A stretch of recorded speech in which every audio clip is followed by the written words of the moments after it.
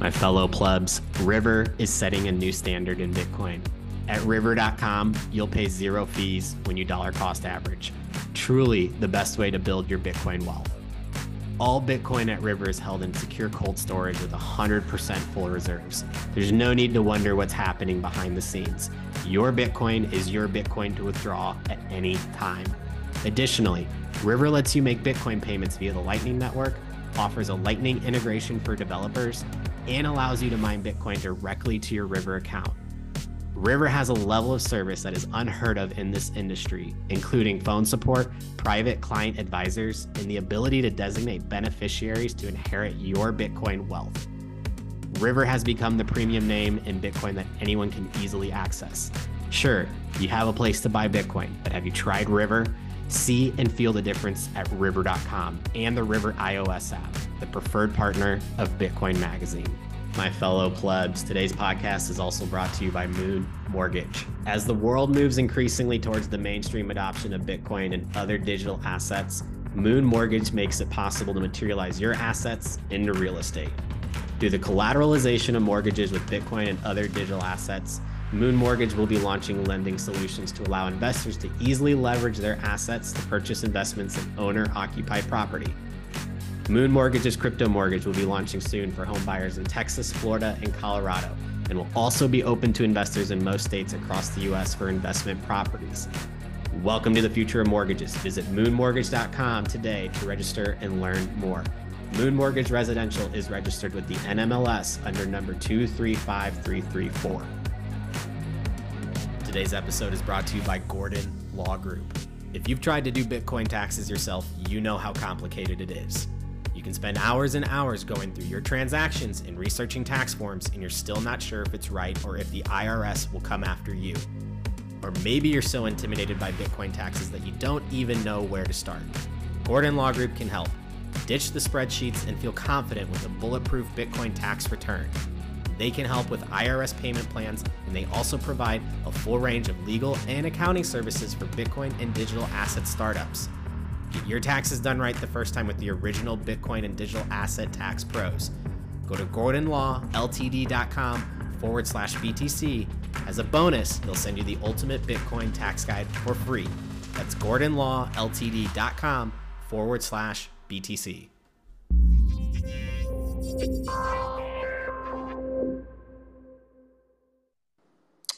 Hey, how's it going, Grant? It's going well. How are you doing? Doing well, man. Doing well. Let's jump into the meat of the spaces.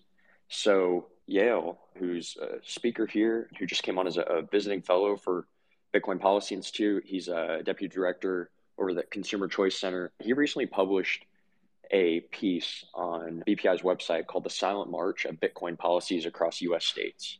So I, tagged this at the top of the space here. If you haven't read it, don't read it now because we're going to talk about it. Read it after.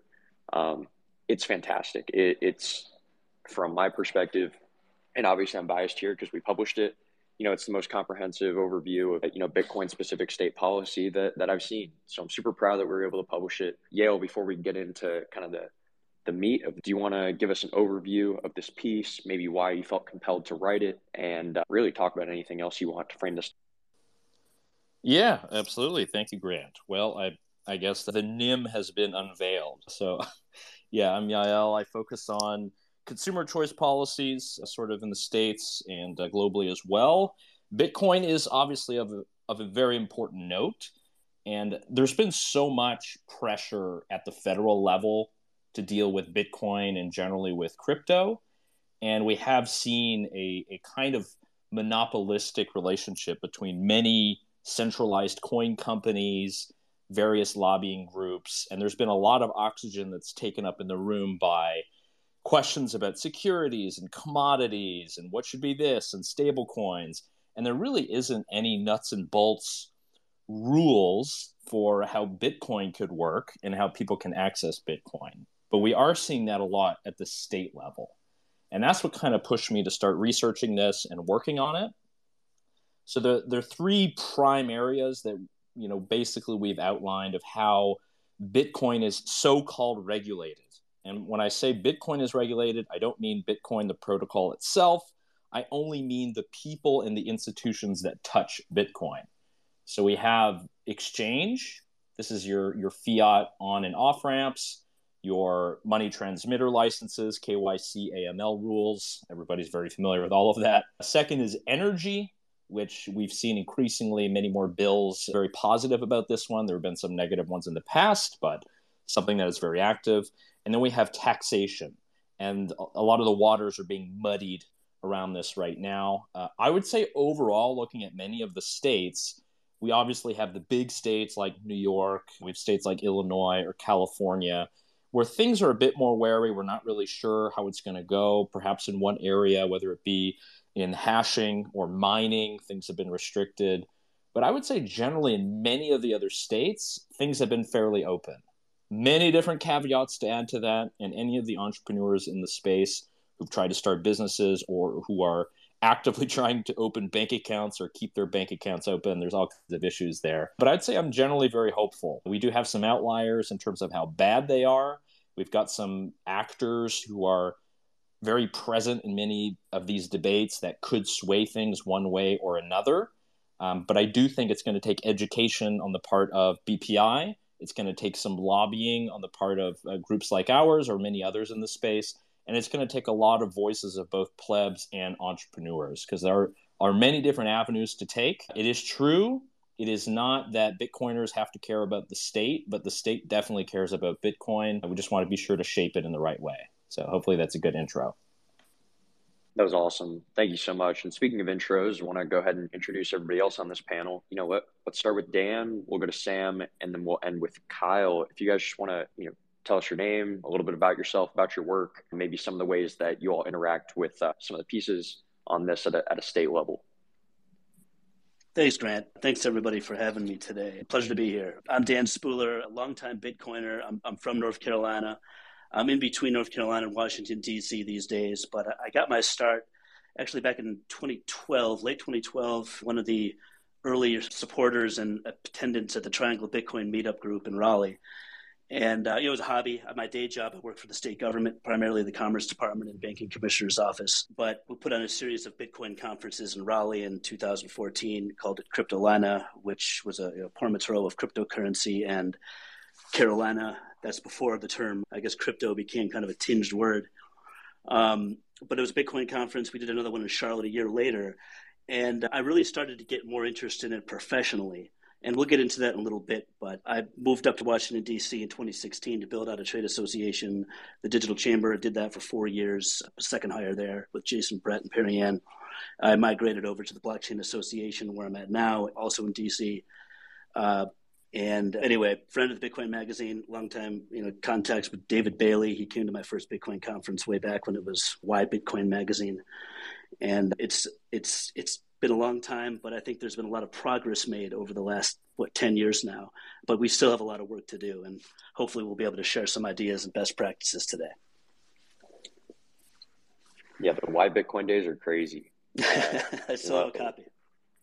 That's awesome. We still got copies of those in the, as that Bitcoin Mag, they're the earliest, copies in the office. And yeah, crazy to see, one, how far things have come, and two, on the flip side, how many things have actually in some ways stayed the same. Even some of the talking points, like some of the terms or phrases that people use are almost exactly the same. It's kind of remarkable. I think sometimes things can feel like they move so quickly in the space. And then on the other hand, you look back, a decade ago and yeah, it's really fascinating to see some things have stayed very much the same. But I want to kick it over to Sam. What's up, everybody? My name's Sam Callahan. I'm the lead analyst at Swan Bitcoin. And I've been there for about 2 years now. And, it's just been a roller coaster trying to navigate the regulatory environment as a Bitcoin startup. It's just something that we have to deal with as an industry. And Swan hasn't been immune to that. We've been debanked by Citibank recently, just made the Wall Street Journal. Corey kind of explained how not only was Swan debanked from Citibank without any kind of notification, but also his personal bank account was debanked as well without any notification or reasoning. And so we deal with this all the time. And we've also recently, our custodial partner lost a money transmitter license in Texas. And we've lost access to customers in South Dakota just because of these changes in regulations at the state level. And we've really been able to navigate those challenges well. And that's a testament to our leadership and our partners that we partner with, which is why we haven't run into a lot of problems. But it's a challenging environment for any kind of business in Bitcoin because there's a lot of frictional costs of determining how or even whether like certain obligations apply, combined with ongoing compliance costs. And it can just be a barrier of entry to bootstrap these Bitcoin companies with these compliance costs. And they change on us all the time. And so it's difficult, but it's like I said, it's a testament to our leadership, like being on the ball with this stuff. And we tried to get more involved with lobbying groups in Washington, D.C. to advocate for our industry. And so, happy to be here. Awesome. Hey, sorry, Grant. You're good. You're good. I was just going to say, we'll touch on the money transfer license stuff even more. So we'll kick that over to you again, Sam, in a moment. But Kyle, go for it. Hey guys, thanks for having me. Kyle Schneps, I'm Director of Public Policy at Foundry. Foundry is a company based in Western New York that we have one of the larger mining pools, mostly focusing in North America, and we're also miners and have a whole bunch of different business streams that focus on empowering decentralized infrastructure so that places that are like Rochester that have long been underserved can now, build businesses and bring jobs to their communities through this new decentralized economy that we're all trying to build. Also a co-founder of BTC Vets, which is an organization that is comprised of veterans, U.S. military veterans, former intelligence folks, former foreign service officers from State Department, first responders across the nation who all want to advocate for Bitcoin in D.C. We're hoping that this group of people will be listened to in a different way than folks who don't have that background, because we can speak to national security and the importance of Bitcoin and proof of work in that framing. That being said, I spent the first year and a half of my life in this industry fighting the Bitcoin moratorium in New York, and I've worked closely with Dan and bonded with Sam in Wyoming over our mutual skepticism over the World Bank. So I'm happy to be here. Yeah, skepticism of the World Bank. I think that's gonna play well, on this space, but maybe a space for another. Look, we're 15 minutes into this space. We've got a behemoth of a topic to get through. I'll say this, right? If you've got, if you can have Twitter open on your phone or the space open on your phone, and you'd like to, click on the article link, they're going to follow this pretty linearly. It might be helpful for you all to, follow along visually. If you got your computer in front of you, or you got your phone in front of you, and you'd like to just kind of keep tabs that way, the bolded phrases on the article will be pretty helpful. Just as a rundown of what we're going to cover here, and Yael, gave a pretty great overview. We're going to start with money transmitter licenses, talk about those in states. Look, might seem kind of boring on its face, but, to Sam's point, this is like something that so many Bitcoin startups have to deal with, and many of them are literally like unable to transact in certain states because of some of these owners' requirements, right? So we'll go from MTLs, we'll talk about a couple of the different actors in the space, the Conference of State Bank Supervisors, the Uniform Law Commission. You might have heard of them recently because of this bill that was initially passed in South Dakota, attempting to buy central bank digital currencies as money and say Bitcoin is not money. We'll touch on that here because I think there's been a lot of FUD that's been spread about that bill, which, by the way, did get vetoed, by the governor of South Dakota, but would definitely like to clarify some things there. We're going to talk about regulatory sandboxes, no action letters. We're going to get into proof of work and the energy debate on a state-by-state level because, it's past the point of heating up. All those battles are here, and Kyle alluded to one of the big battles, we faced in New York. Get into taxation, talk about some, friends and enemies, and then we'll wrap up. So the way I'm going to approach this is this. Because there's so many topics, I'm going to just, lay the groundwork for each of these, throw it over to Yael, and he can, give an overview, give his kind of basic take here. And then what I'd love from, Dan, Sam, Kyle, from you all is like, if you can add some color from, your experience with your companies, your organizations.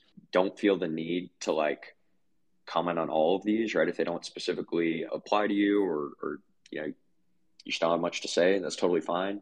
But I think that this space can offer a cool mix of the policy wonk side of things, and then also the actual like business side of things, like how this affects small businesses, startups, and then larger organizations that are, you know, transacting with Bitcoin specifically. Yeah, let's start with money transmitter licenses. Again, we'll use, you know, MTL for short, but you know, these MTLs are state by state. They determine, depending on, you know, if a state says that like transacting with Bitcoin in a certain way requires a money transmitter license, right? This could be something that a company has to apply for in every single state that they do business in. So, Yale, do you want to give us, you know, just an overview of these money transmitter licenses, like why they're so important? And then maybe we can fill in with, you know, color on how they affect like specific Bitcoin businesses in the space. Yeah, absolutely. And there's going to be a lot more education on these licenses with specifically all the bank runs and failures and impending doom that we have. So there's going to be a lot of talk about different bank licenses and all the rest. So for the money transmitter license, it's essentially a state right to legally offer any kind of services to residents in a state that has to do with transmitting money. Now, there are different ways that this is defined in some areas. They've really tried to unify the law. It's going to depend on your state, but this is your primary vehicle for your KYC, know your customer data collection. It's a way for the state to keep tabs on who is permitting money transmission, so-called, in its state. And it's a way that the state can say, look, we're here to protect you, residents, and we will not allow any of these so-called financial firms or brokers to deal with our residents if they don't have this license. Now, there are exceptions. Montana, it shines bright in the sky, big sky country. They do not have a money transmission license. You've probably seen a lot of different institutions that are based there for that reason. There are all kinds of different issues that have come up recently. As was mentioned, South Dakota and Texas, by losing a money transmitter license, you know, it's a very fiat type thing, and it's through the government. However, it means that you, if you're trying to DCA, if you're trying to purchase your weekly stock of sats, you weren't able to because the custodian lost that right. And a lot of times there's not a very clear process for trying to understand that. It's a lot of backroom deals. It's a lot of whatever the banking supervisor wants. So I would just love some color more on the backroom deals and how that's working. And the only other practical thing I'd introduce is that, you know, we have written a model policy and we are working with state policymakers to figure out a way to actually unify this and to make it more portable. So the idea we kind of came up with was this idea of reciprocity. If you've gone through the process, if you've shown that you're liquid, if you've shown that you have all of this information in one state, you should be able to have your license accepted in others. They've done this with occupational licensing in places like Arizona, which has been very successful, and they're doing it more and more. We'd love to see it applied to this, whether it be in the standard money transmitter license or specific for so-called digital asset firms. So yeah, that's the 2 cents, and I really look forward to some of the practical experience that some of the folks here have had.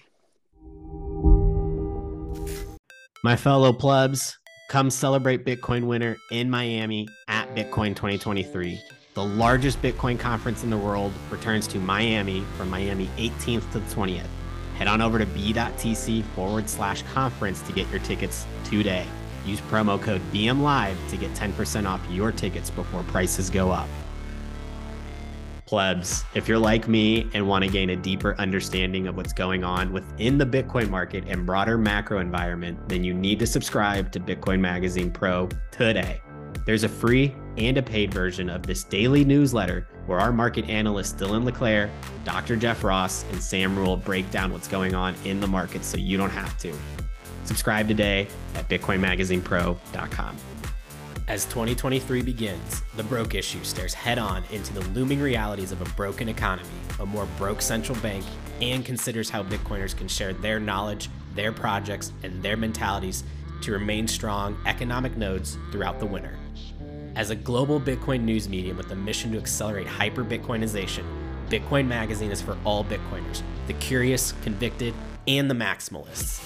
Inside Bitcoin Magazine, you will find exclusive interviews and profiles with leading Bitcoiners, actionable insights on the state of the market, breaking news and cultural trends, and powerful photos and artwork from the best artists in the world. Each issue will be shipped safely in a secure box mailer to protect the integrity of each copy. Print magazines, not money. Buy Bitcoin Magazine. And I just want to maybe kick something off here. I want to start off by saying I'm a longtime foe of the New York State BitLicense for a variety of reasons. But it's personally for me, it started off when Ben Losky introduced that darn thing in July of 2014. It was 3 weeks before that conference I'd mentioned earlier that I was doing. And the bank that we were using suddenly just debanked us out of the blue. And this was a North Carolina bank.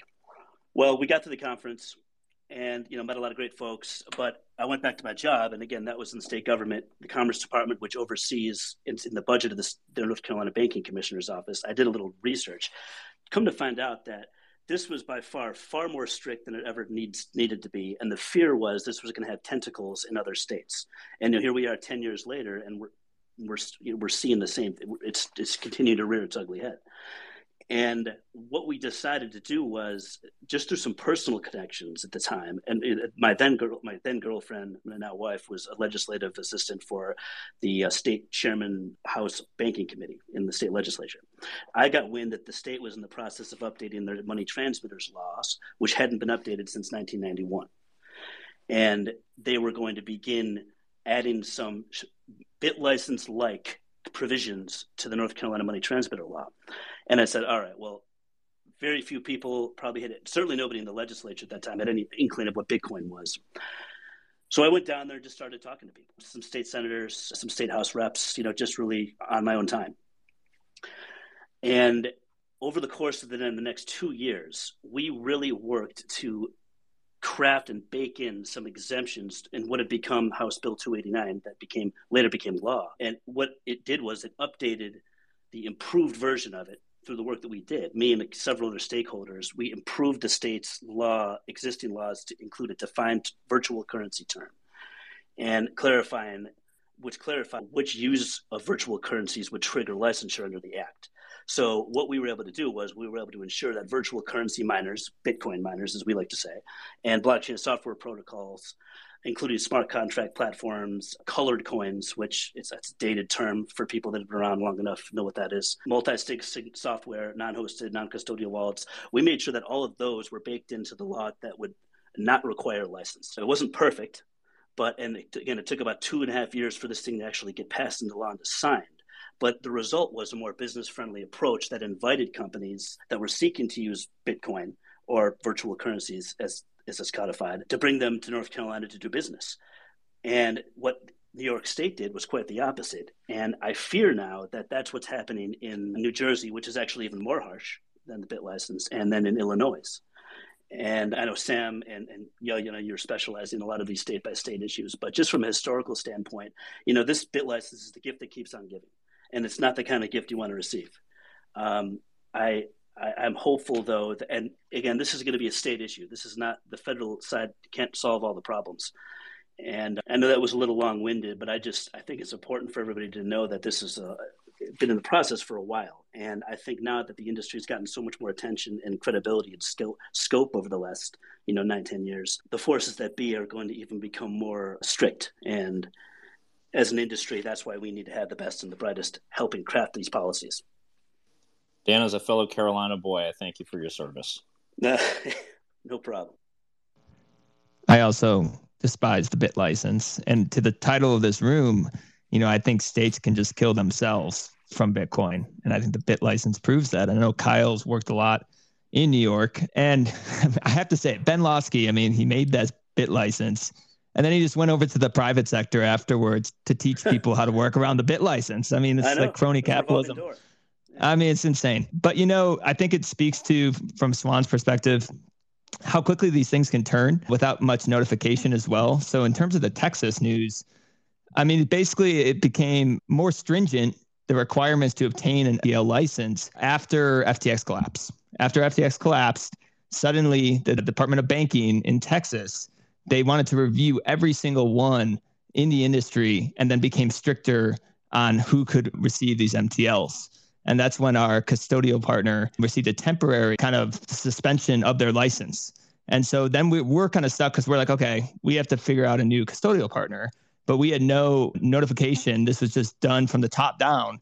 And it was very opaque in terms of what requirements were needed.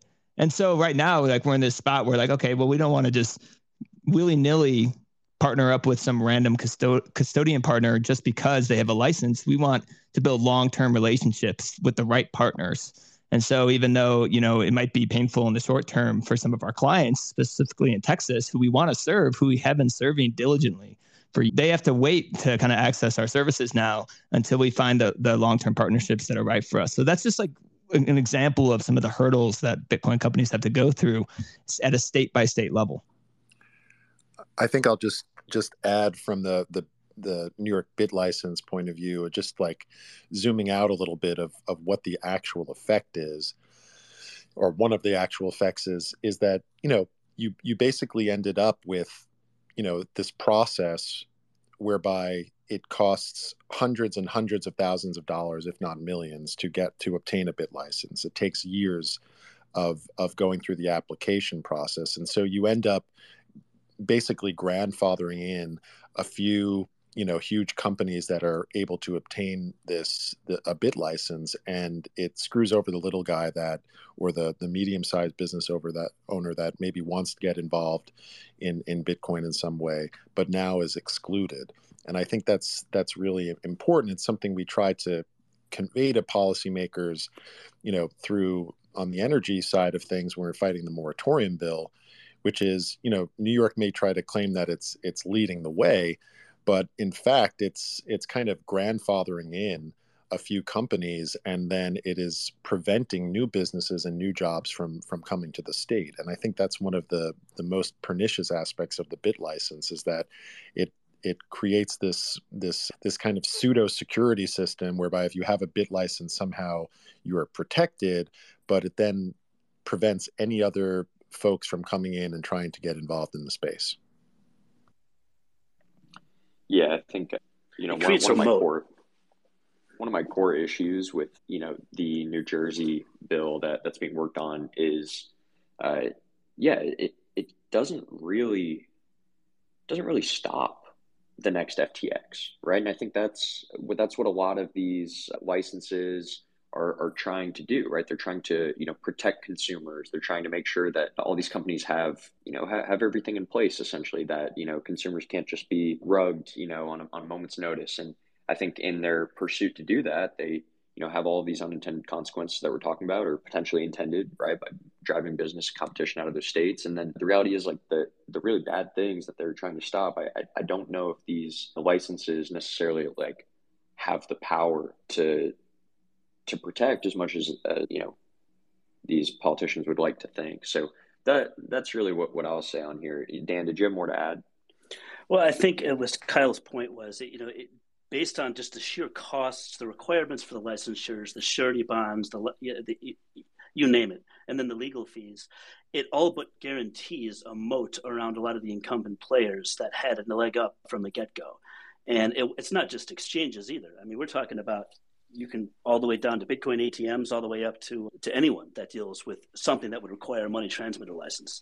And ultimately, these states, the usual suspects, I mean, I'll bring up New Jersey again and Illinois, but it's going to create an exodus of talent, and to the benefit of the states that are fairly open and embracing this. And we've seen the states that have embrace this technology, not just MTLs, but a variety of this energy you mentioned earlier, and it's going to continue to almost divide the country into two different sections.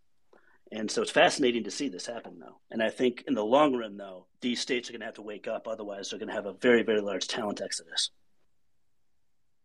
Yeah, if you're just joining us, look at the title of the space: Can States Kill Bitcoin in the U.S.? Right now, banks are collapsing. Coin companies are effectively being, debanked in more ways than one. And so there seems like there's this really large, attack vector on the federal level. And so the ultimate purpose of this space is to show that the attack vectors exist on so many different levels, and there are many attack vectors on the state level, and some of them are really just unsexy, like money transmitter licenses. We just talked about these for 15 minutes. This isn't like, a thing that's going to get people all riled up necessarily. Maybe it will some Bitcoiners, but the reality is like a lot of this stuff is redlining a bill and changing a few words, doing the dirty work, Dan, Kyle, Sam, people like you talking, with legislators in a specific state and explaining to them, how this is going to affect people. Can you all just kind of speak to maybe what this work looks like? Dan, you alluded that the stuff took 2.5 years, right? Like on the state level, how is that different than what we're seeing at a federal level? Are you more optimistic because of the way states work? I'm more optimistic now than I was previously, just because the education's got so much better. A lot of the part because of like groups like what you're doing and these nonprofit institutes and educational arms that weren't around. And the industry, I think, as a whole has also gotten a lot more street cred and institutional credibility, if that makes sense, for better or for worse. Where it's not fringe anymore. And now you have politicians within probably every state at this point. You have at least some elected officials that either accept Bitcoin as campaign contributions or they're Bitcoiners themselves. That's a huge development. So that gives me a lot of hope. We're getting critical mass. And at the federal level, the Congressional Blockchain Caucus, we have a lot of Bitcoiners. There used to be only like 2 or 3. Now we have many. But as this grows, there's also big pushes for the antithesis of what Bitcoin stands for, such as CBDCs and other parts that come across as innovation that some state level policymakers will say, oh, this is interesting, we can get behind this. But it's really, not the way to go. And so I think education is going to need to continue. And then obviously advocacy too on the lobbying. Yeah, that brings us to, further down here, Yale, if you want to talk a little bit about the Conference of State Bank Supervisors, if you want to close us out with the MTL piece, we can. But, now that CBDCs were mentioned, I would really like to get to the Uniform Law Commission. So, yeah, I'll let you kind of segue into that however you'd like. Sure. Kick us off. And for the money transmitter license, we're talking in specific domestic U.S. terms. It's not confirmed yet, but they're the story behind ZK Snacks and Wasabi Wallet. They essentially ran into the same issue in Gibraltar, very strange European country, and the sort of recommendations that they had in order to get their license just became too numerous, and we've kind of seen the fallout in the Bitcoin privacy wars over that. So these things are important more if you want to have a licensed legal entity that services Bitcoin's users in some way. And the banking supervisors of each state, they're the ones who normally give the green check. So this is the Conference of State Bank Supervisors, just a wonderful drinking club, nice affair, great people who are essentially in charge of supervising banks right now at this moment. And each of their circumstances are different. In some places, you have a lot of very innovative banking supervisors. In others, you have those like in California that are great on some issues, terrible in others, as we're seeing today. And there's this organization, this nonprofit, is a sort of meeting club for all of these different banking supervisors. And they have a project, a registry that's run by this organization that is sort of the onboarding platform when you apply for these money transmitter licenses. It's gotten better in terms of the process. It's still up to the banking supervisors to give the A-OK. And this organization is interesting because they write model legislation to impact how the rules will be written that the state banking supervisors have to follow, which is the strangest conflict of interest basically ever. But that's government. That's how things work. It's why we have a democratic model. And, if it sucks, we're able to rise up, use advocacy groups and push against it. They've really been the force in some of the modernization around money transmission. I think it was Dan who mentioned, upgrading it in North Carolina, which is great. And look, we have neobanks. So we have all these different types of banks that exist today. And to have a modernization is important. Unfortunately, we've had just like strange definitional changes on what virtual currencies are, what Bitcoin is. And a lot of the Conference of State Bank Supervisors model legislation, they really get into the nitty gritty. They talk about node runners, non-custodial services. And I think this is what has been in the news lately related to CBDCs and all the rest, was this bill in South Dakota. And I'm now a resident there, so it's important for me to follow that stuff. But the kind of problematic aspect of this is that a lot of the state banking supervisors, they're not really held accountable in the same way. They're not on TV every day. They're not taking meetings like you would any other legislator. So there's a lot of different conflicts there that make it hard for Bitcoin-only firms, I know, to break through. I'm very happy to hear about any success stories. But just to know that this organization is helping craft model policy. They partner with the Uniform Law Commission to push a lot of this through. And it's a lot of very nitty-gritty nuts and bolts stuff. Some of it, obviously, as a hardcore Bitcoiner, no one would ever agree with.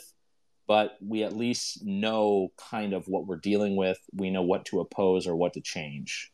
So hopefully that's a good. Yeah, it's funny you mentioned the Conference of State Banking Supervisor, CSBB. If I'm not mistaken, and I think this typically, you think the state's a little more innovative and a little more nimble, but they, in your research, they sued the OCC at the federal level several years back because the OCC was trying to push for that federal fintech charter, which did end up getting authorized under Brian Brooks.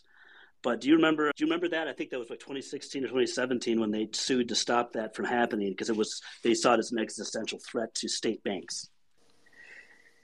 Yeah, I'm not familiar as much with that lawsuit, but they have had others where they're essentially trying to claw back the power that the feds have taken over. So they're riled up about it. They are riled up, and that's just another instance where it's not as in the news as you pointed out as some like the OCC and the federal bank regulators are. But in many ways, the state banks have a lot more of an impact on small businesses throughout the country because a lot of crypto-related businesses, Bitcoin-related businesses aren't going to be able to get banked with some of the big prudentially federally regulated banks like JP Morgan.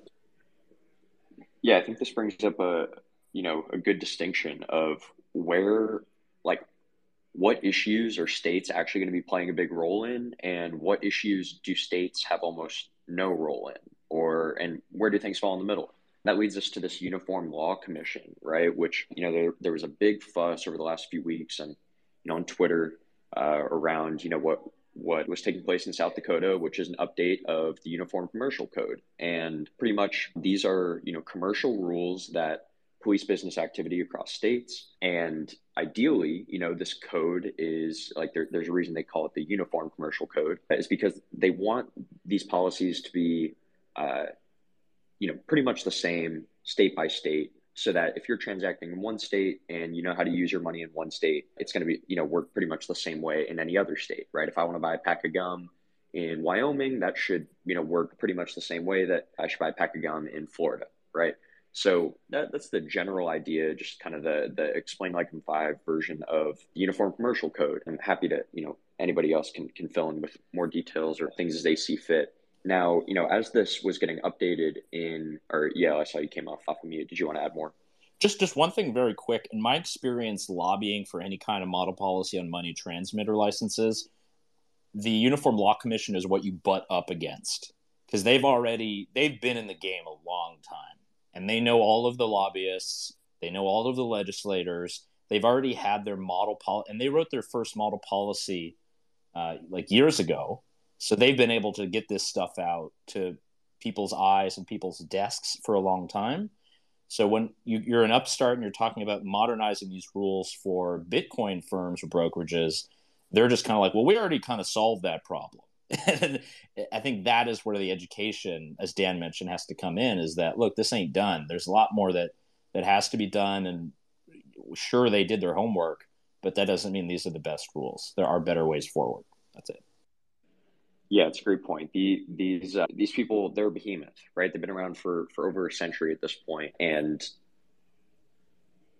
I think that needs to be taken into account when we pick which battles we would like to fight. And so, if you give me 60 seconds, I'd like to air, just kind of a personal perspective on what the last few weeks are, some of the dialogue around the last few weeks around this Uniform Commercial Code. And then I'm curious to your all's thoughts as well. But basically, South Dakota, their assembly passed this update of the Uniform Commercial Code that very explicitly classifies Bitcoin as not money, right? And, their definition of money in these Uniform Commercial Codes are very similar to definitions of like legal tender, right? They're determining what businesses will be forced to, accept and can legally pay with, right? Like transacting with vendors, so if, let's say, Bitcoin was under the definition of money in these Uniform Commercial Codes, then in that specific state, a vendor, a business would be legally they would essentially have to accept Bitcoin as payment for, services or goods that they would like to sell. Because El Salvador adopted Bitcoin as legal tender, there was essentially this like gray area, this loophole in the previous Uniform Commercial Codes where someone could potentially argue that Bitcoin, falls under the Uniform Commercial Code definition of money.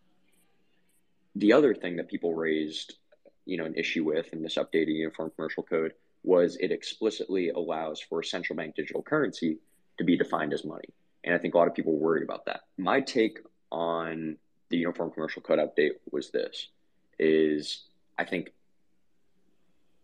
the impacts of those changes were unknown and potentially minimal, at worst with regards to Bitcoin. I think anything on, that has to do with central bank digital currencies, I don't think states saying like CBDCs are money is actually like that doesn't change what's happening on the federal level, right? Like if a CBDC is gonna, be passed, it's gonna come from the top down. And so, I thought that there was a big ruckus, right? There was a big kind of storm like brewing about, hey, we've got to stop this Uniform Commercial Code update. And I'm not saying that we shouldn't have pushed back against, this language. What I am saying is that I think it was potentially a bit overblown. People were saying that this UCC update was, Uniform Commercial Code update was going to allow states to adopt a central bank digital currency, right? It was going to create a state backdoor for CBDCs. I don't think that's like how that works. I think that's misleading. And then, Bitcoin as money, just final thing, and I'll open it up. Sorry, because I've been going on here a while. Bitcoin as money, like Bitcoin is not currently defined as money or legal tender anywhere, right? So this wouldn't have changed how people were using Bitcoin. Does that, if we can have a conversation about Bitcoin as legal tender, and that's something people can certainly advocate or fight for. But to me, that seems like a losing battle at the moment. I think our education and people's views on Bitcoin aren't close to where you would need to be in order to like genuinely advocate and pass something for Bitcoin to fall under the definition of money or legal tender. But I think the CBDC point specifically, it was talked about as a backdoor on a state level. And I just think that's a misunderstanding of how a CBDC is going to be actually ushered in. So forgive me there. That was something that I've been frustrated with for a while, but I'm open to being wrong as well. Yeah, I can't see how a state individually would be able to declare a CBDC viable. I mean, to me, that's a federal issue. And the same argument could be potentially made on the legal tender issue on the state side too with Bitcoin. I mean, historically, obviously, states have their own currencies, but that's probably a bigger conversation. And I think currently it's about 44, correct me if I'm wrong, a little over 40 states, I think, that actually explicitly mention virtual currencies. And then that's the term they use. I'm not saying that's the best term. In their money transmitters laws. So that's not all 50. I'm curious to see what states are not mentioned on that list. But yeah, I'm not too familiar, to be honest with you, with the Uniform Commission. I generally understand what it is. I know it's been around since the 1800s, and some more recent examples of their successes have been like with signature laws. They wanted to make sure that was standard across the country, across the states. I'm sure there's other examples that can be cited here, but money transmitters, it's a state-by-state issue, and it's really a competitive advantage. Other states tend to be a lot more friendlier than others, as we mentioned. And then at the non-money transmitter topic, some of the other industries that are regulated at the state level, I would say energy, and you could say insurance if you want to go down that route, certain licensures. Yeah, my takes on this are, it kind of just showed their cards, and it kind of highlights the game theory of Bitcoin, because other nations adopting it as legal tender kind of screw with the code and screw with the language of the laws in our country. And it seems like they don't want Bitcoin to be considered as money. But, it makes a lot of sense. Like, I'm not a lawyer, but if another country adopts it as legal tender, should that be considered money or treated like a foreign currency? Probably. Like, it makes sense to me. And then in terms of like how they sneak in the central bank digital currency, I think that's really interesting because it's basically saying how any kind of digital money, it's only when it's issued by government or a central bank, that's money, right? Anything else is not state issued, it's not money. And so they're kind of laying down some kind of framework for a CBDC, but it's like you said, it's not even the Fed. It has to happen all the way up at Congress, because I don't think the Fed even has a legal ability to issue a CBDC as it currently stands. So there would have to be new legislation passed by Congress to even consider the Fed issuing any kind of CBDC. And so that I do agree that this was kind of overblown, but I thought it was interesting just from like, they're kind of showing their cards a little bit. And that's kind of how I took it. Yeah, that's a great point, Sam. You're right. Absolutely right. It would take an act of Congress. I mean, just based off that Project Hamilton report that the Boston Fed did, they're not going to take any action, obviously, themselves without support from the White House and then authorization from Congress. But that, God forbid, years away if it ever happens. Yeah, and I'll add to your point, Grant. It definitely was kind of gone overboard. And this is the issue with working at the state level, right? Is there are only so many areas where you can have wins or you can have active things. I mean, I've worked at state policy on many different issues. Most of this stuff is boring as hell, very procedural. It follows. I mean, a lot of these are part-time legislators. They're not full-time sitting there coming up with new rules and laws. It's a lot of model policy that changes hands, stuff from other states or from lobbyists. So this was just essentially a taxonomy update. They call, instead of just saying digital assets and whatever, they call them controllable electronic records. And they go into how do you have property rights over that? How do you figure out who owns what in digital ledgers? So in a way, it's just to add to the beef of taxonomy, of words, of laws. It's definitely a building block for something. But in my analysis, I actually see it as a way that a state could technically block a CBDC because, yes, it would have to be approved by Congress but issued by Federal Reserve. And then there are all kinds of different issues there with who's actually issuing the money and who's controlling it. And there are all types of different arguments you can make there. So I'm excited to see where this will go on. And I'm sure this fight will pick up. You have to imagine there's a lot of political coalitions that are also following this from I would say, more power skeptic position. Usually conservative groups that are following this as well. They'll toot the air horn a lot, but we kind of have to stay humble. And I think that's kind of what classified South Dakota. Even though we love Kristi Noem, she's been great so far.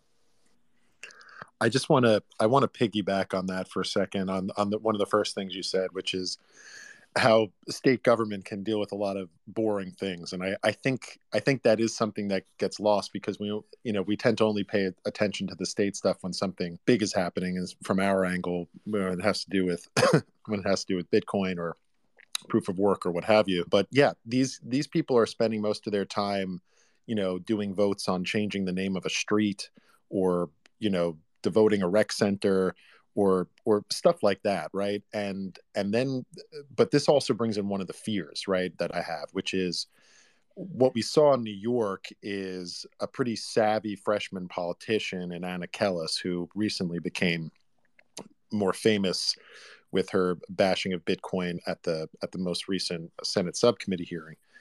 But, a pretty savvy politician who recognized that this topic was something that she could take a hyper-localized issue in terms of Bitcoin mining in one particular place and blast it into a statewide issue. And in doing so, completely uplift her own political profile with the tons of press that our industry gets. And so one of the fears I think we have to be aware of at the state level, and one of my fears all along was like, who are the other politicians who are going to pick up on this, that, all I have to do is, make a stand against Bitcoin or crypto or whatever you want to call it.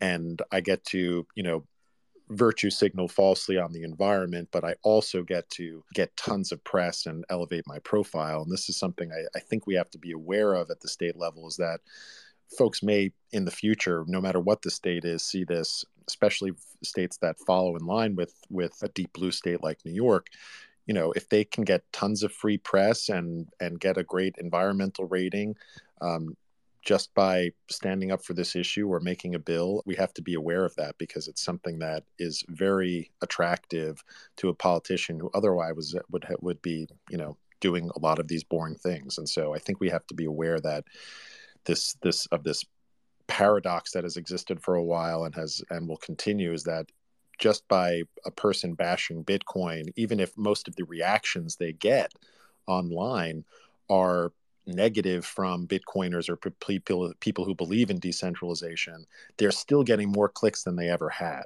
And so we have to be aware that there is this paradox in terms of the press that our industry receives, that sometimes the more that we jump on it, the happier the enemy gets. I'm so glad you brought that up, Kyle. I just got to jump in here. It's incredibly frustrating when there's elected officials in certain states. I'll use New York as an example, that have great mining facilities. It creates quite a bit of jobs and tax revenue for the region, and they know that most of their claims have been debunked multiple times, but they'll still try to get a dig in, to get some political contributions, I'm guessing, from certain sides of the political ecosystem, and it's counterproductive. And again, that's one of the reasons why I think some of these companies are moving on to greener pastures. But I do commend the ones that stay to fight back, and that's why we need to do what we can to support these groups in all states.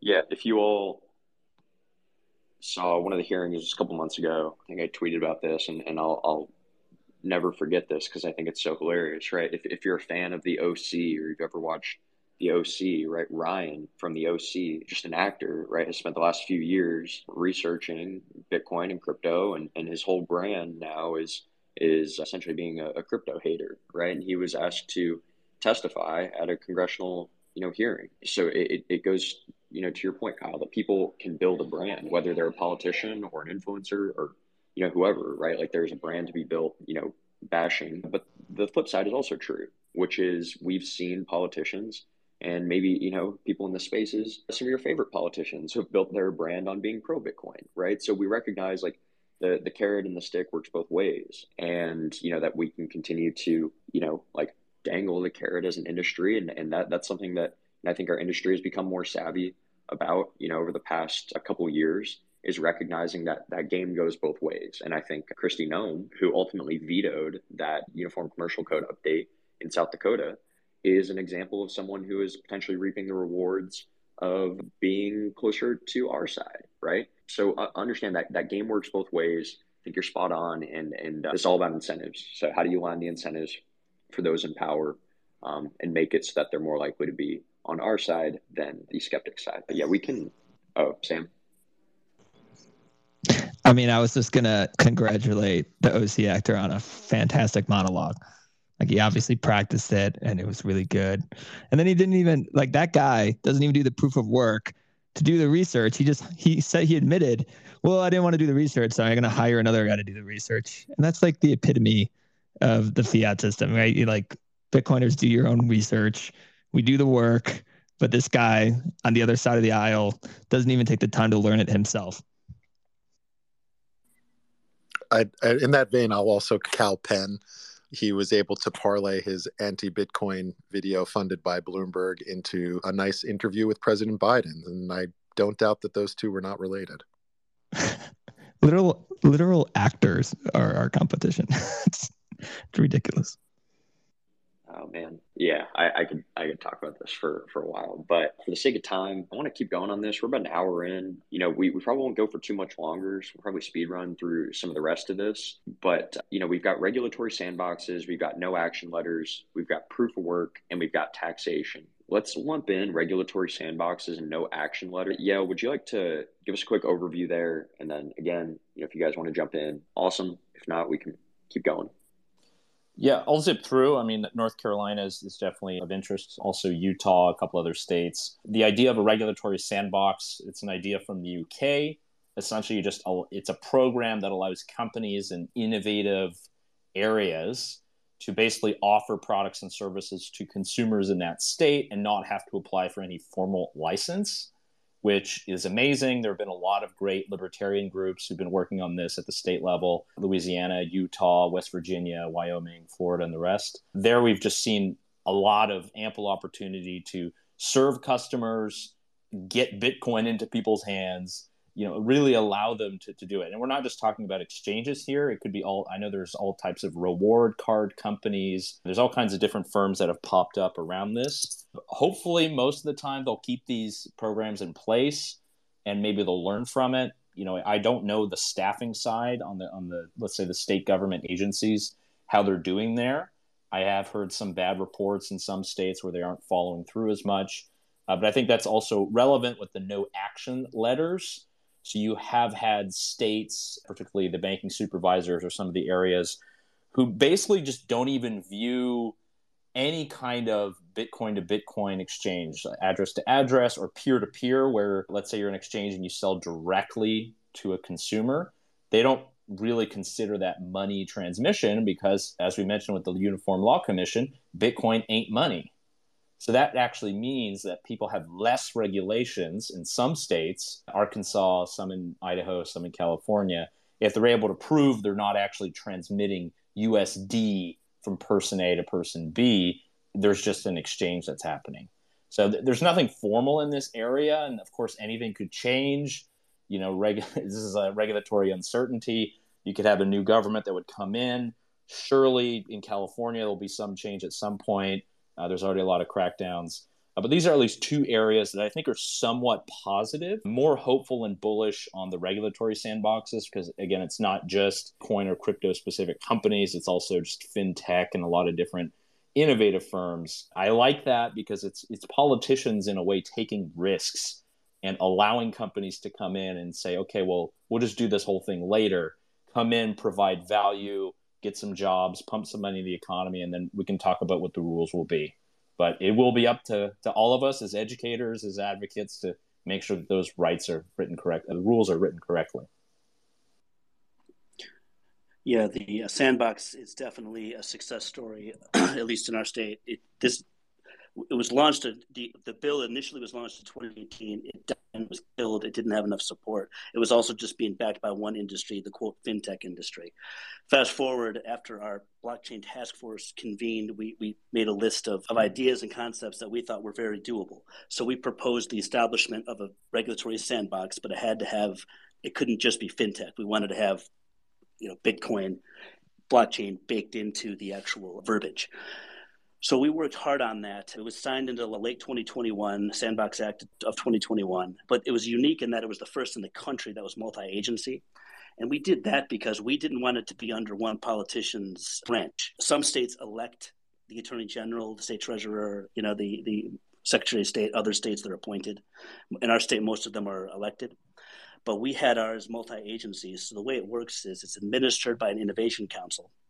And every other year it rotates under a different agency. So it starts currently, the first one's the State Banking Commissioner's Office, and they've become quite friendly towards us over the last few years. In a few years, it'll move over to the Attorney General, and then it'll move to the Treasurer, and so on.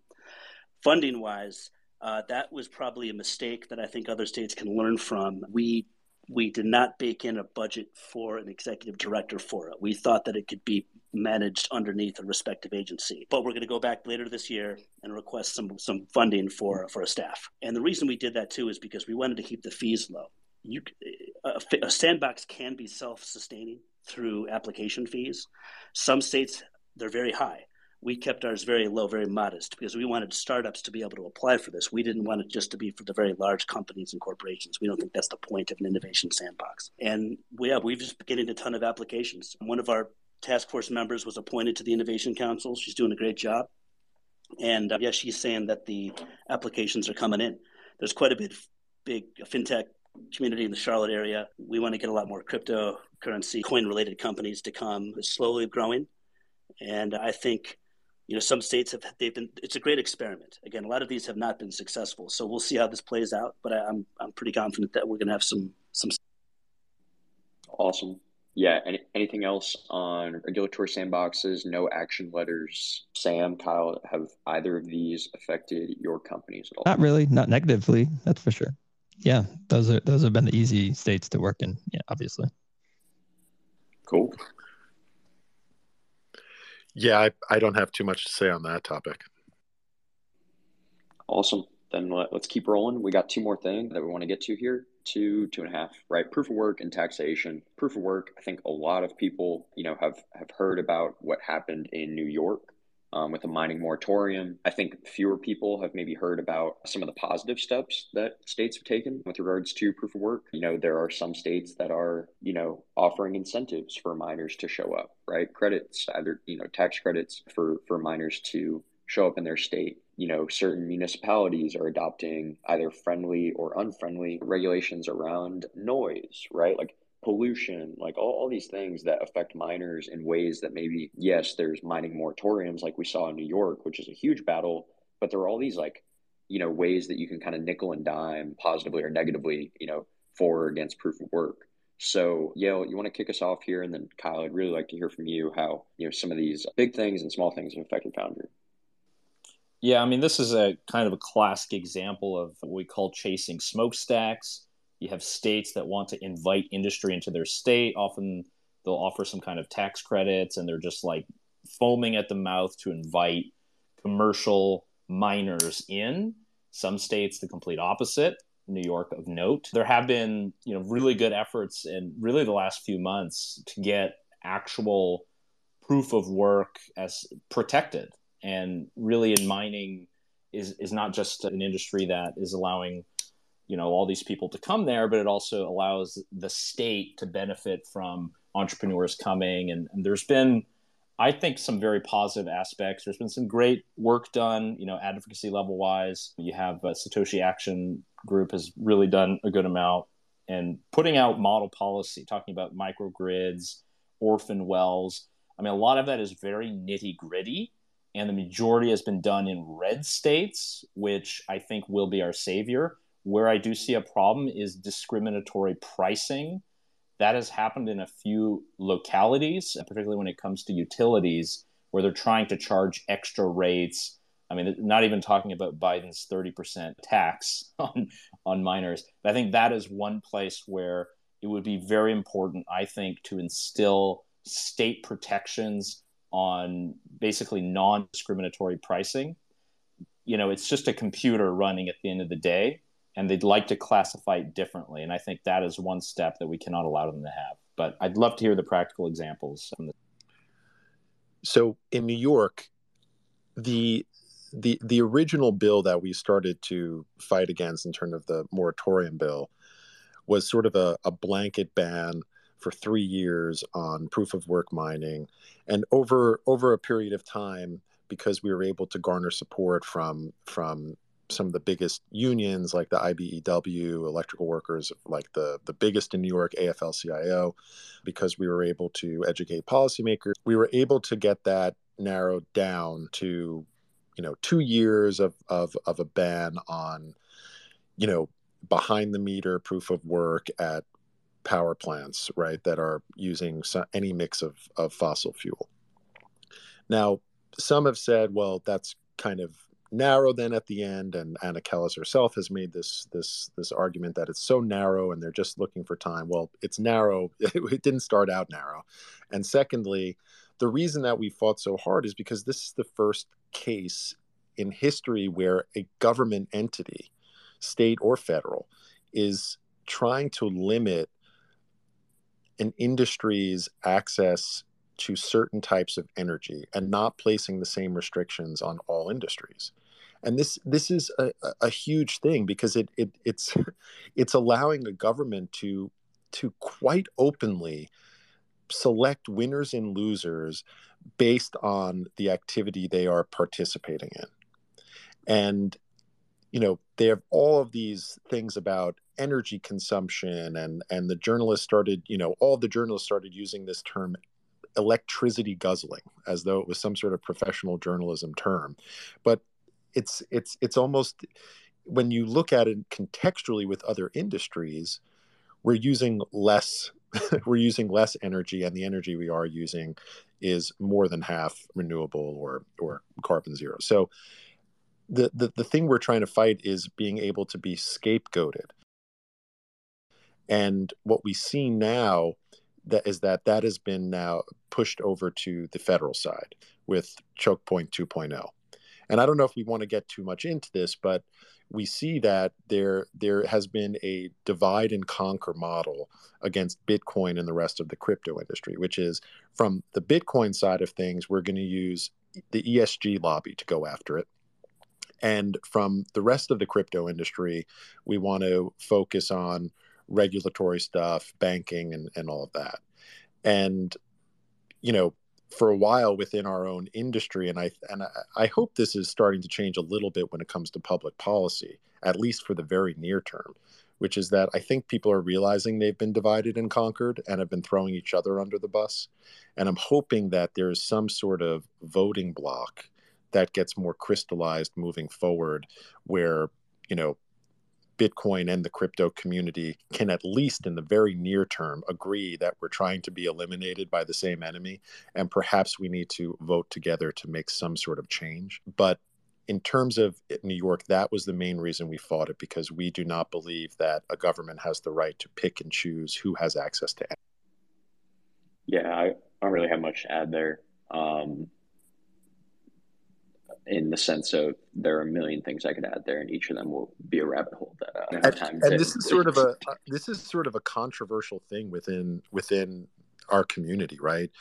Who, you know, what does the current political environment trump protocol wars, right?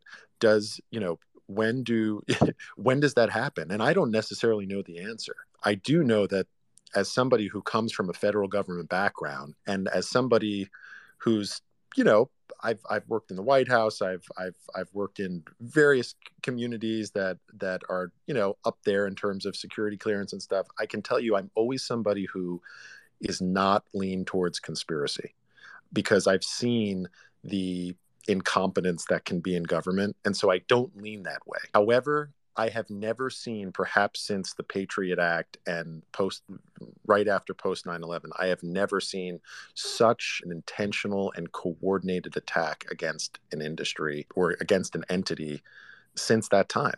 And, you know, in this thing, and I don't even want to call it a conspiracy, because they're being quite open about it. And so I think that the Bitcoin community, the crypto community, at some point needs to start having this discussion of, you know, is the enemy of my enemy my friend here? Like, you know, are we under an existential threat where we can put, you know, politics ahead of protocol wars? I don't know what the right answer is, but it's at least worth having a discussion about.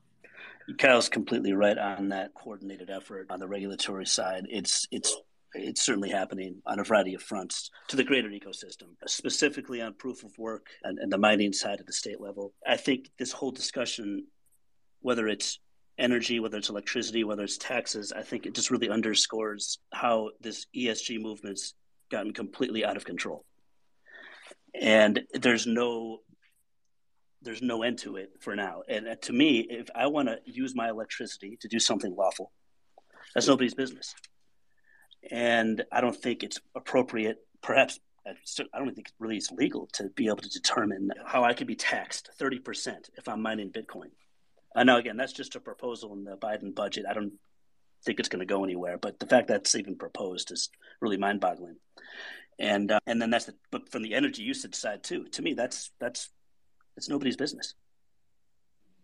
Yeah, I'm going to call myself out here.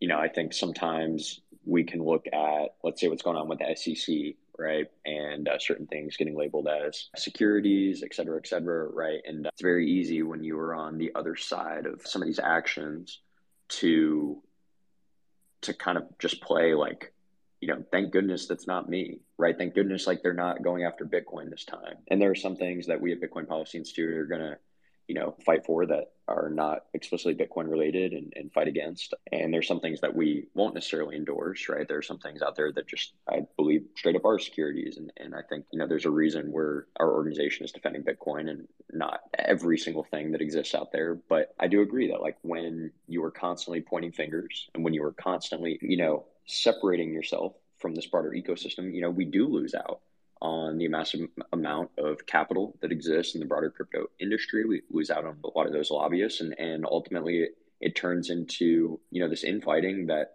does hurt proof of work advocacy. So, I'm not saying that like, one approach is perfect. And I think if you followed our work at BPI, you see that like we draw a hard line on proof of work, and we're not willing to compromise that in any way, shape, or form. But and as much as we are Bitcoin only, like, Dan, there's a reason you're on this space, right? Like, and part of an organization that is not just Bitcoin only is because I think we recognize the importance of coalition building, right? The importance of folks like yourself who can advocate for proof of work while advocating for the industry more broadly as well, right? And at the end of the day, to your point, Kyle, there is, and I don't know exactly where it is either, but there is a tipping point where, at some point, if we're playing this game, do you put aside some of your pride about certain things and get in bed essentially with people that maybe you can agree with on one or two issues, and it doesn't mean you have to agree with them on every single thing, right? And so this is a constant challenge. I think it's important for the Bitcoin community broadly to reflect on this question, because we are getting to the point where some of these actions are so strong, so coordinated, and it's so negative toward Bitcoin that we do have to start asking ourselves, where can we create coalitions and where can we find partners to help us fight back? Because if it's just us fighting alone, I worry that is not the most winnable battle. Yeah.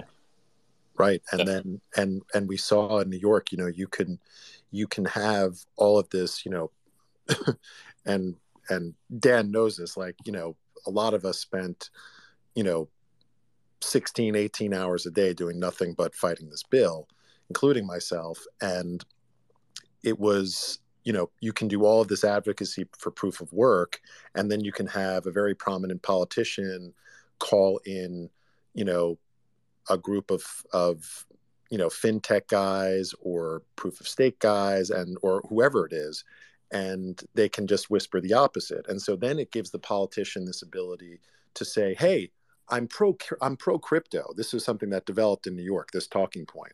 I'm pro crypto. I'm not crypto mining is bad though, right? It gives them this way out, this way of somehow justifying, like, oh, I love kids. I'm just not a fan of childbirth. And so we have to be able to, if there's any way, and I think it's starting to become clear to people now, because I think the entire industry, Bitcoin and crypto, are recognizing that the current administration is taking some swift action that we haven't seen before. And like everybody said, it's coordinated and it's intentional, and it is scapegoating and it's discriminatory.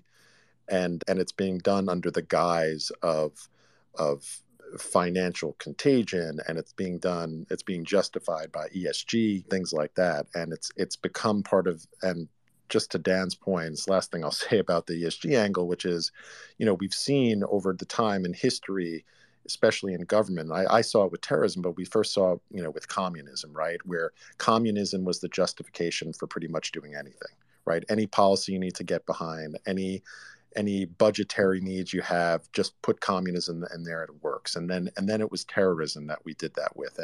And these start off as legitimate concerns, but then over time they just become these muddy areas where people can just throw in terminology and get money to do whatever they want, especially at the federal government level.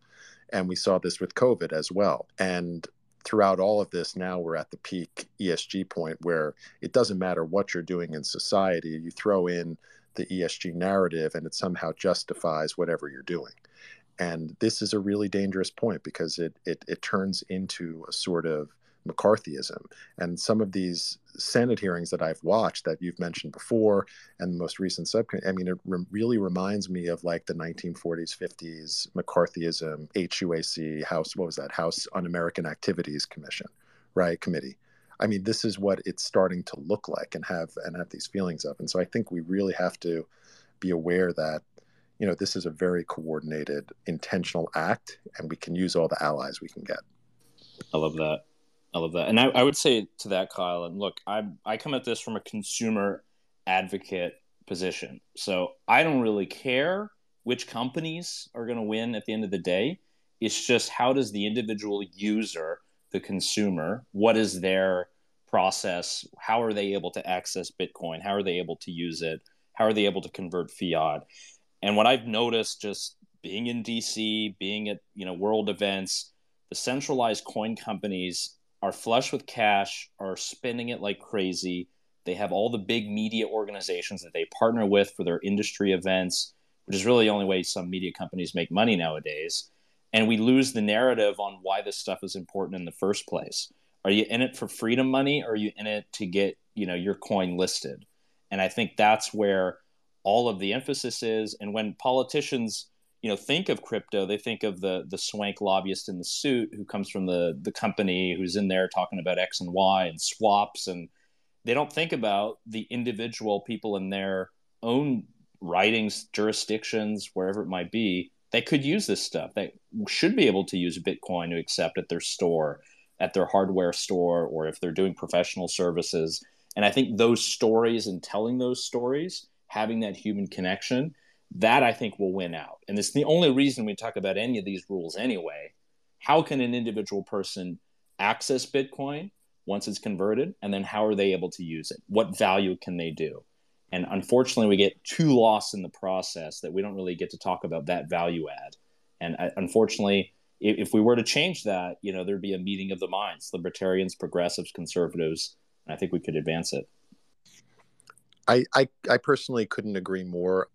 One of the things that we are trying to get away from, and that we have been doing since the beginning of the fight in New York, and I think that a lot of folks are doing this now across the country and especially in DC. It's been something we've coordinated and worked on with folks, but is getting away from the exact stereotype you described, which is this like suited up derivatives trader, crypto bro type of image that is in the minds of your average policymaker.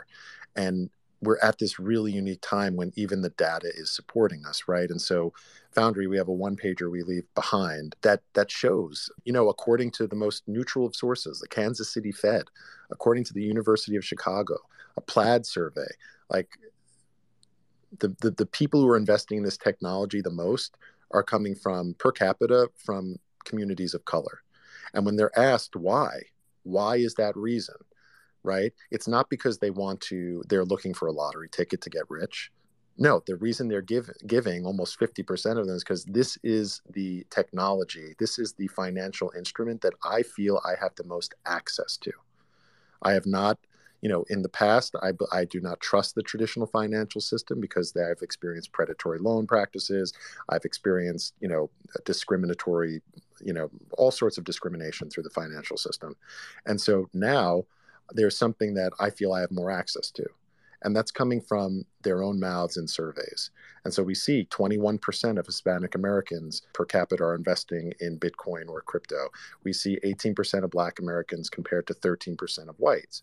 And so we have to get rid of this crypto bro stigma, because not only is it damaging to our efforts and makes people roll their eyes, but it's also completely false. Can I just chime in here, Grant? Yeah, of course. I wanted to touch on, Kyle, I loved your comments of how they use ESG similar to terrorism to kind of push through these policies.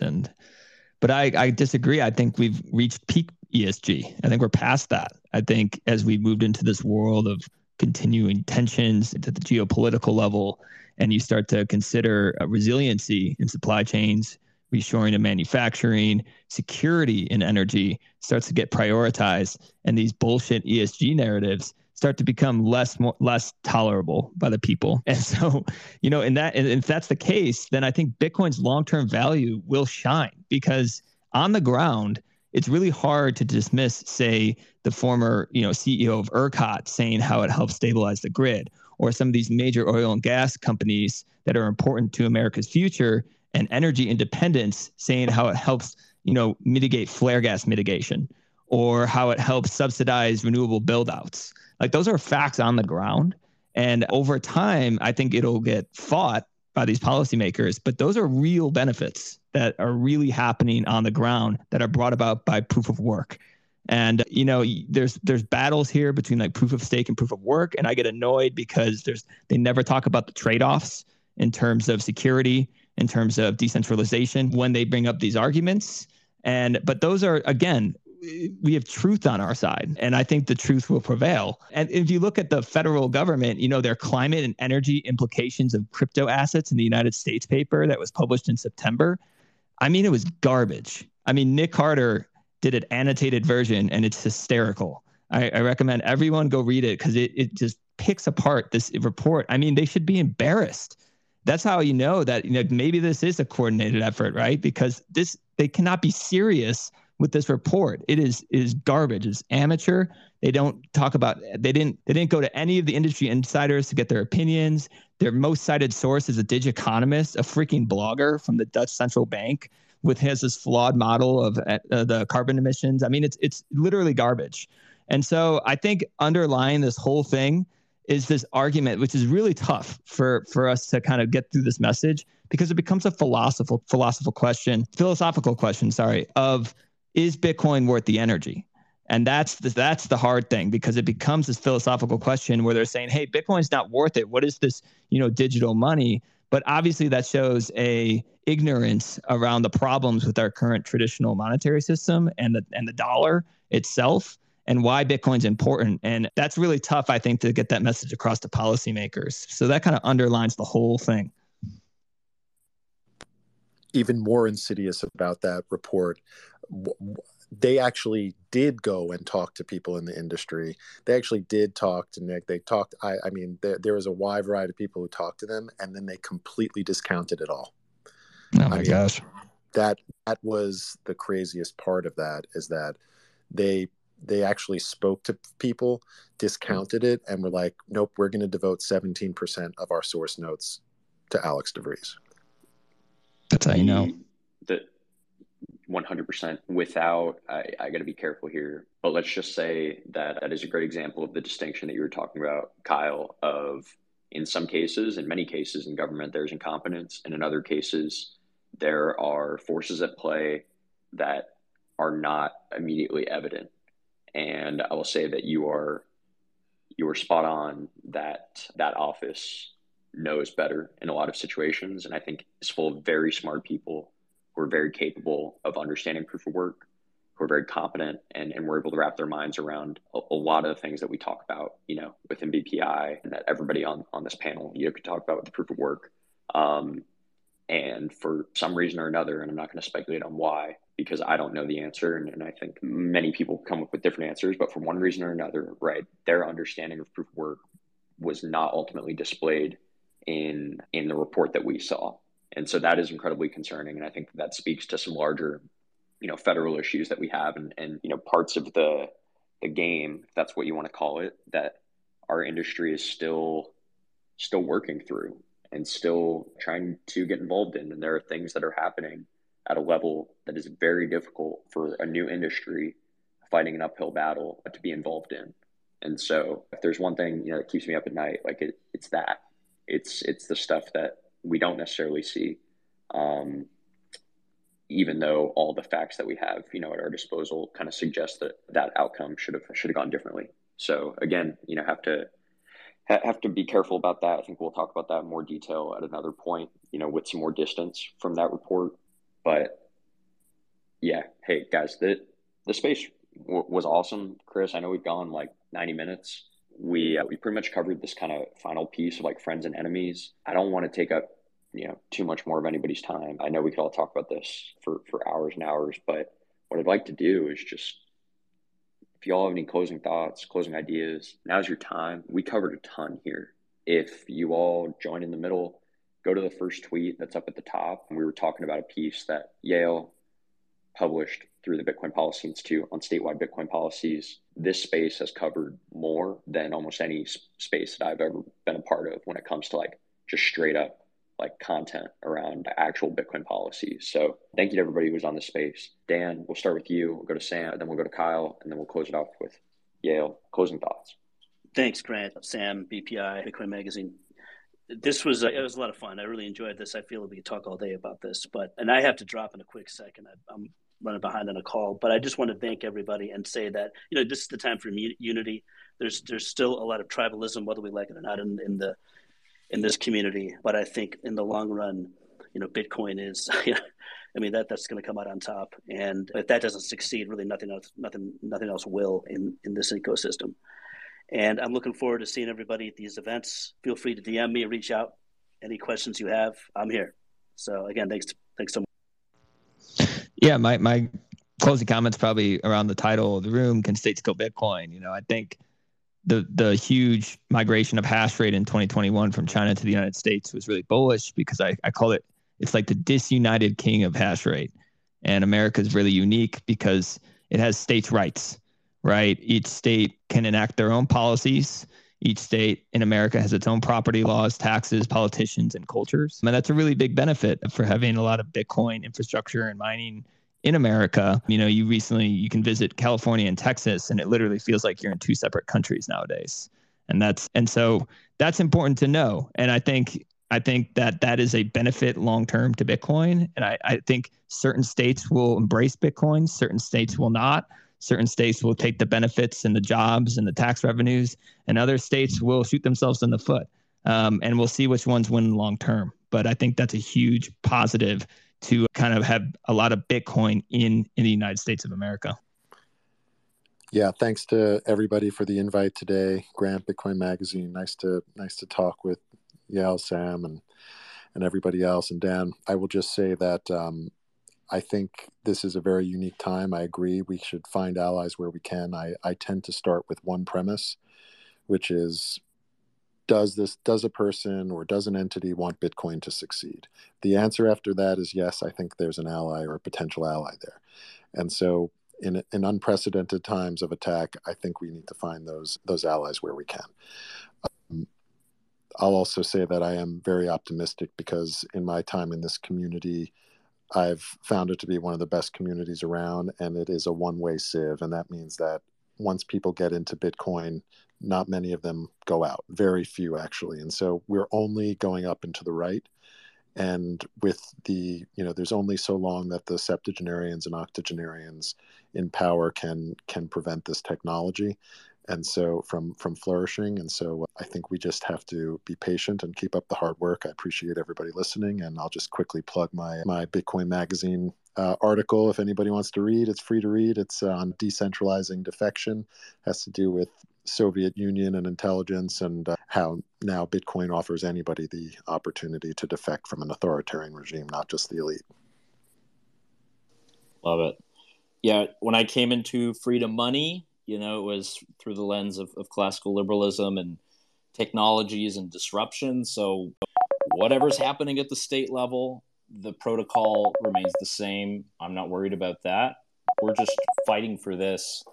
Not that we can get, Bitcoin working in the system, but it's just so that everyone can have access.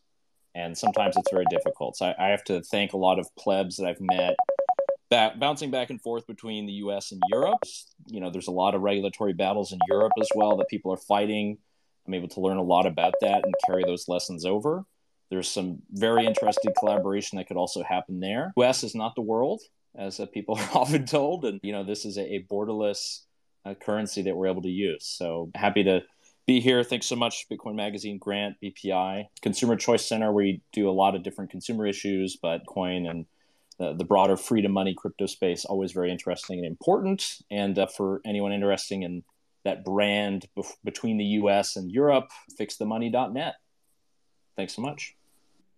Thank you, everybody. Final thing, if you look at the pinned tweet here, BPI announced our Bitcoin Policy Summit, right? This is going to be a one-day conference in Washington, D.C., and it's going to be the first event of its kind that we've seen in D.C., right? There's been cryptocurrency, events. There have been blockchain events, policy events in D.C. There hasn't been a Bitcoin-only event, at this scale with these types of people involved. So if you like the conversation that you heard today and you think that, we should have Bitcoin-specific advocacy in DC, please consider supporting Bitcoin Policy Institute, working with a BTC coalition we've partnered with on, this event. And they've been great partners to us. We both are, Bitcoin only, Bitcoin focused organizations fighting the fight in DC. If you're interested in attending, you can go on our site and request an invitation. This is an invite only. Most people at this event, it's going to be different than almost any Bitcoin event that, you've gone to, because most people at this event are not going to be pro Bitcoin, right? These are going to be folks from the White House, from the Treasury, staffers, from Republican offices and Democratic offices, people at other think tanks, et cetera. And a lot of them are going to be Bitcoin skeptics. A lot of them are going to be Bitcoin curious. So we're really, really excited for this event. We've been pushing on it for a long time. If you're part of a company who might want to sponsor, please reach out. You can check that on the website. If you'd like to attend, again, please request an invitation. If you'd like to figure out any way to support, our efforts, please reach out. We're, as we talked about in the space, we're kind of all in this together. So finally, thank you so much to Bitcoin Magazine. Really looking forward to Bitcoin Miami, in May, which is a few weeks after our summit in DC. So hope to see some of you in DC. Hope to see a lot of you in Miami. Thank you so much, Chris, for hosting this. Sorry for going over time. Everybody who's on the space, y'all rock. And thank you to everybody who stuck around. No, thank you so much, Grant. Thanks to BPI and all the work that you guys do. I just want to thank all the speakers and all the listeners in the spaces today. Thank you so much for listening, and thank you for your support. My fellow plebs, come celebrate Bitcoin Winter in Miami at Bitcoin 2023. The largest Bitcoin conference in the world returns to Miami from Miami 18th to the 20th. Head on over to b.tc/conference to get your tickets today. Use promo code BMLive to get 10% off your tickets before prices go up. Plebs, if you're like me and want to gain a deeper understanding of what's going on within the Bitcoin market and broader macro environment, then you need to subscribe to Bitcoin Magazine Pro today. There's a free and a paid version of this daily newsletter where our market analysts Dylan LeClaire, Dr. Jeff Ross, and Sam Rule break down what's going on in the market so you don't have to. Subscribe today at bitcoinmagazinepro.com. As 2023 begins, the Broke Issue stares head-on into the looming realities of a broken economy, a more broke central bank, and considers how Bitcoiners can share their knowledge, their projects, and their mentalities to remain strong economic nodes throughout the winter. As a global Bitcoin news medium with a mission to accelerate hyper-Bitcoinization, Bitcoin Magazine is for all Bitcoiners, the curious, convicted, and the maximalists. Inside Bitcoin Magazine, you will find exclusive interviews and profiles with leading Bitcoiners, actionable insights on the state of the market, breaking news and cultural trends, and powerful photos and artwork from the best artists in the world. Each issue will be shipped safely in a secure box mailer to protect the integrity of each copy. Print magazines, not money. Buy Bitcoin Magazine.